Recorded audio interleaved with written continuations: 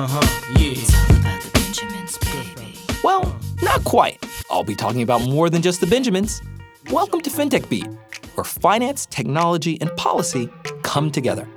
I'm your host, Chris Brummer, and the future of finance is now.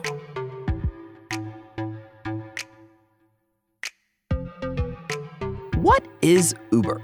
It's not just a rideshare company, and definitely more than a technology company. Increasingly, it's a fintech company too. As a global logistics platform, Uber is required to facilitate electronic payments to their drivers from a worldwide base of customers. But that's not all. Reports surfaced in September that the company is contemplating offering a range of bank-like services for its drivers, and perhaps one day, for the wider public. So I wanted to learn more, and today I'm delighted to have on the show Uber's frontline technicians, Heather Childs and Keir Gumbs. Heather is the CEO of Uber Payments, LLC, which spearheads the infrastructure supporting payments from and to drivers. Keir is the Associate General Counsel of the company and is involved in a wide array of fintech-related activities.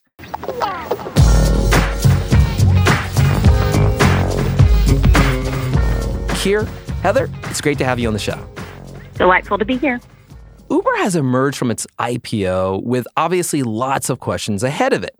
But where does fintech fit in the picture? I mean, is it viewed as a source of revenue for the company, or is this really aligned with what Uber has always been doing?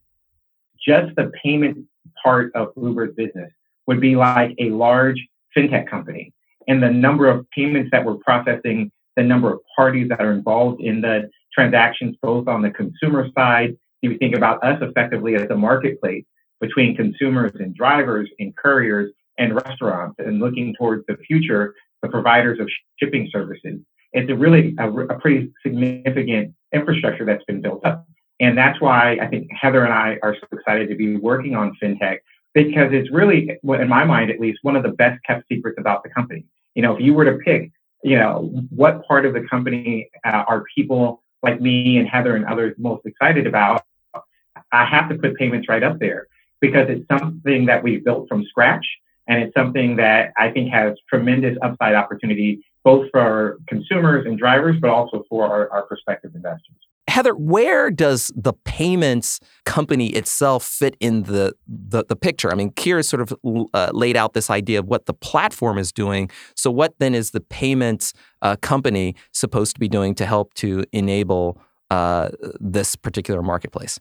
Well, as Keir and you both described, money movement is at the core of our business. We take money from people who want to take rides, who want to order food, and then we take it, we hold it, we take the Uber cut off top, and then we pass it along to all of the partners who work with us. Now, there have been plenty of questions about the gig economy as well, and its impact on employment and wealth building. And Uber has, for sure, taken some of the heat on how it treats its employees. So I guess I'll start with you, Heather. Employees, what are Chris. That is the question. That is the question. Exactly. Perfect. Okay.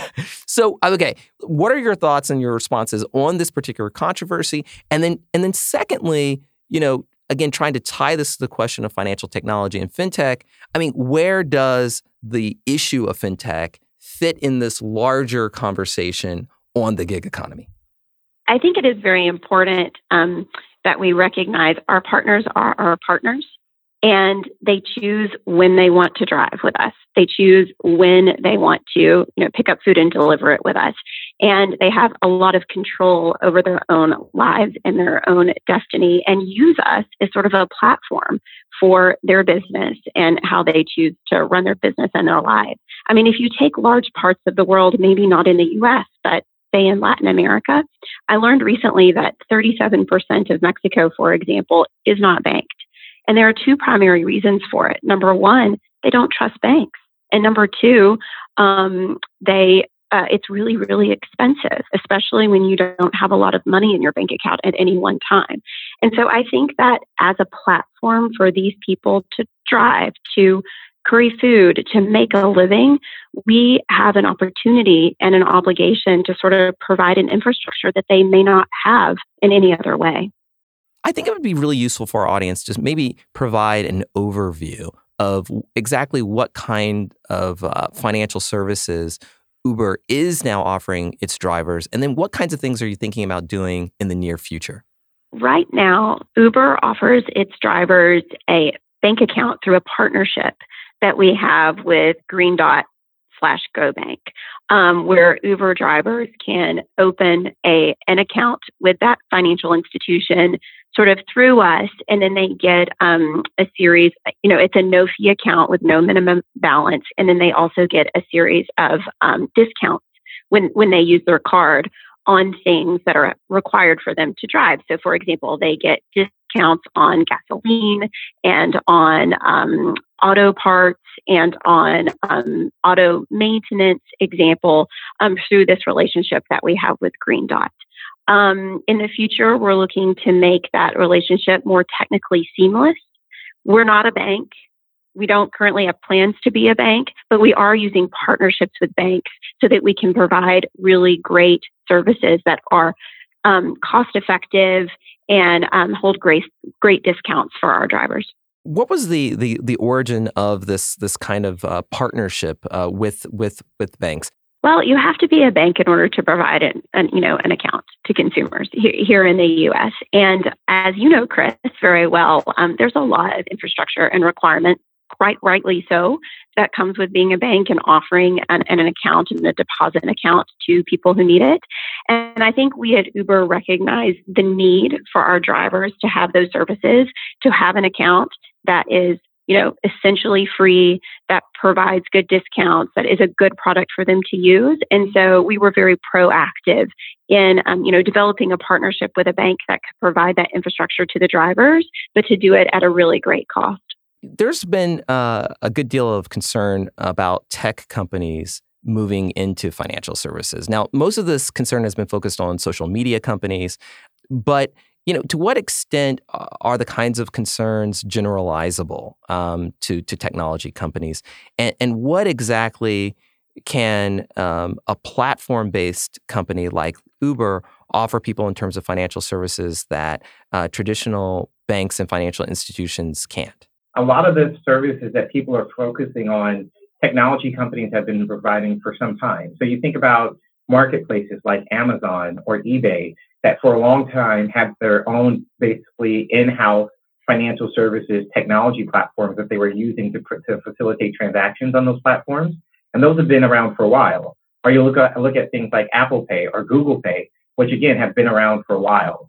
I do think part of what we're seeing now is just a general tech lash. I mean, it's people concerned around the level of information that technology companies have about the general marketplace and how they're using it, and the presence or lack of accountability for the decisions that they're making with respect to those technologies. But in my mind, a lot of the swirl isn't because people are doing something new. It's because people may be becoming more focused on what these companies have already been doing.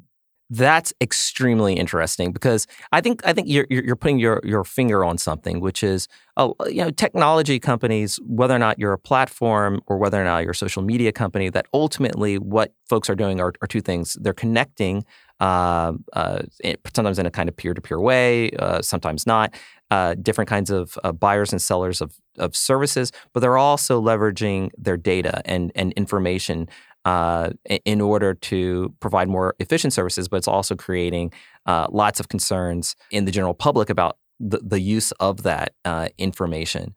I mean, when Uber moves into relationships with banks, and they already have a lot of information about their drivers, how does this environment inform your own decision making? I noticed that you guys are also members of Libra. What lessons do you have, given the fact that you've been in financial services now for a while? How does this inform your activities like Libra? It comes down to one word, honestly, Chris, which is trust. Like, I think at the end of the day, with all of this, to the extent that you earn trust, you have to continue earning it every single day. And to the moment that you lose that trust of either the consumers or regulators, the public at large, whomever it is, it's very, very difficult to regain it. And so for us, I think, and by the way, that's not just limited to financial services. I think that trust applies to every facet of our business.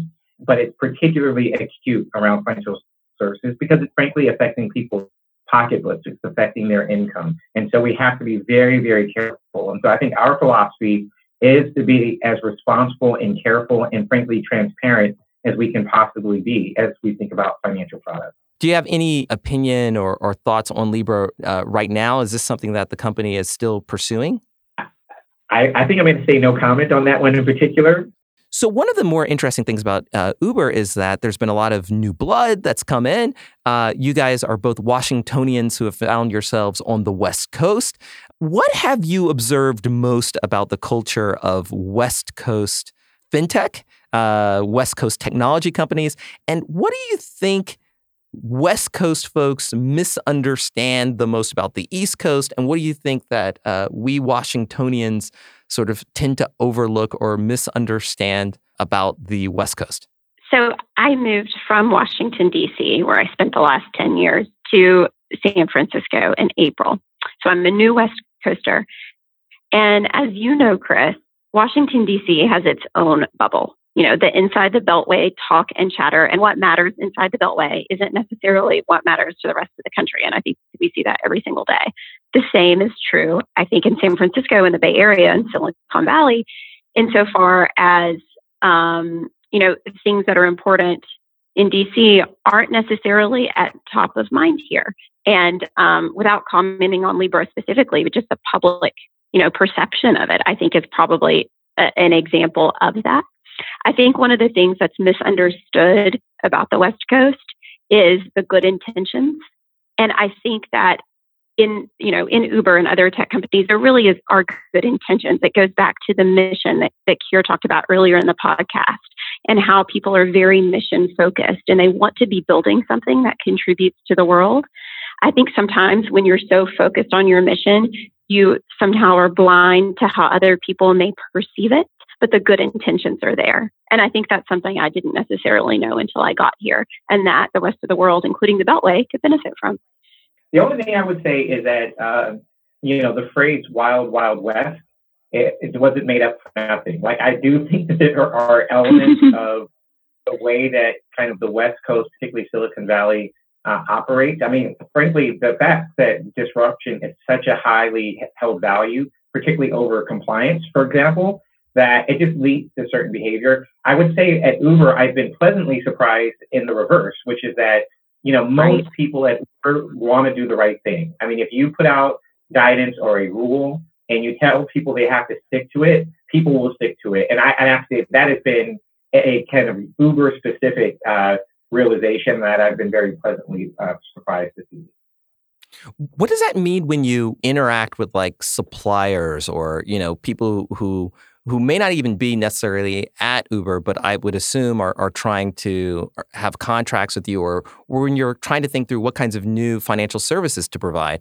One of your comments and your observations have not been lost on me, and we've heard them from time to time, certainly out west. How do you navigate that? I think it's a lot of education. When I was in private practice, yes, I think, a big part of my practice was fintech.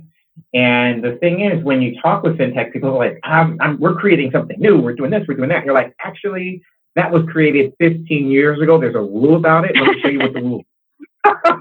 I truly think you've got a lot of young, highly motivated people who may not have a lot of industry experience. And so they're coming up with things that feel like, frankly, relabeling of things that have been done before. And people don't really realize the regimes that are out there. For example, I don't think people realize how broad the powers of the CFPB are. I don't think people realize that. And so when they're designing, consumer-oriented products, they may not be thinking about the way that those products might be viewed by the CFPB. Just to use that as one example. Yeah, I mean, do they even know that there is a Consumer Financial Protection Bureau at all? They may not. They may not.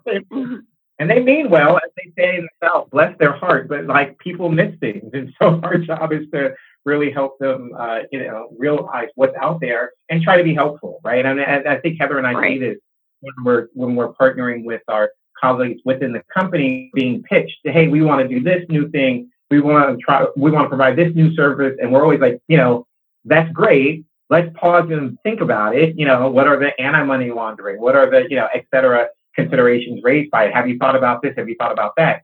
And many times that thought process, frankly, has not been followed by the folks outside of the building before they come to us. It's just not intuitive. The good intentions are there. But you know what they say about the road to hell in good intentions. So Yeah, exactly. That, I think, will wrap up our conversation. That's, and honestly, it's something that more and more companies are learning. And I think it's one reason why there needs to be a little bit more conversation and more people, frankly, shuttling between the East and the West Coast. But Heather and Keir, thank you so much for your time and for joining us today. Thank you, Chris.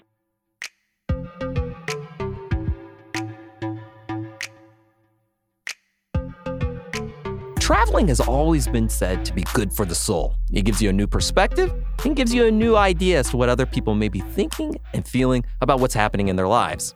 And I think that fintech is no different.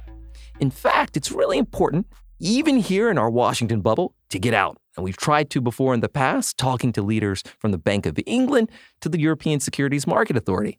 And now we're planning to head out west. And we're looking forward to taking you on the journey with us. Thanks for listening. If you enjoyed the show, please be sure to subscribe on Apple, Spotify, or wherever you get your podcasts. And we'd love to get your feedback. If you'd like to get in touch, just hit me up at Chris Brummer DR. That's at ChrisBrummer. We'd love to hear from you. FinTech Beat is produced by CQ Roll Call, a leader in nonpartisan political and policy news and analysis for more than 70 years. CQ Roll Call is part of FiscalNote, a global technology and media company.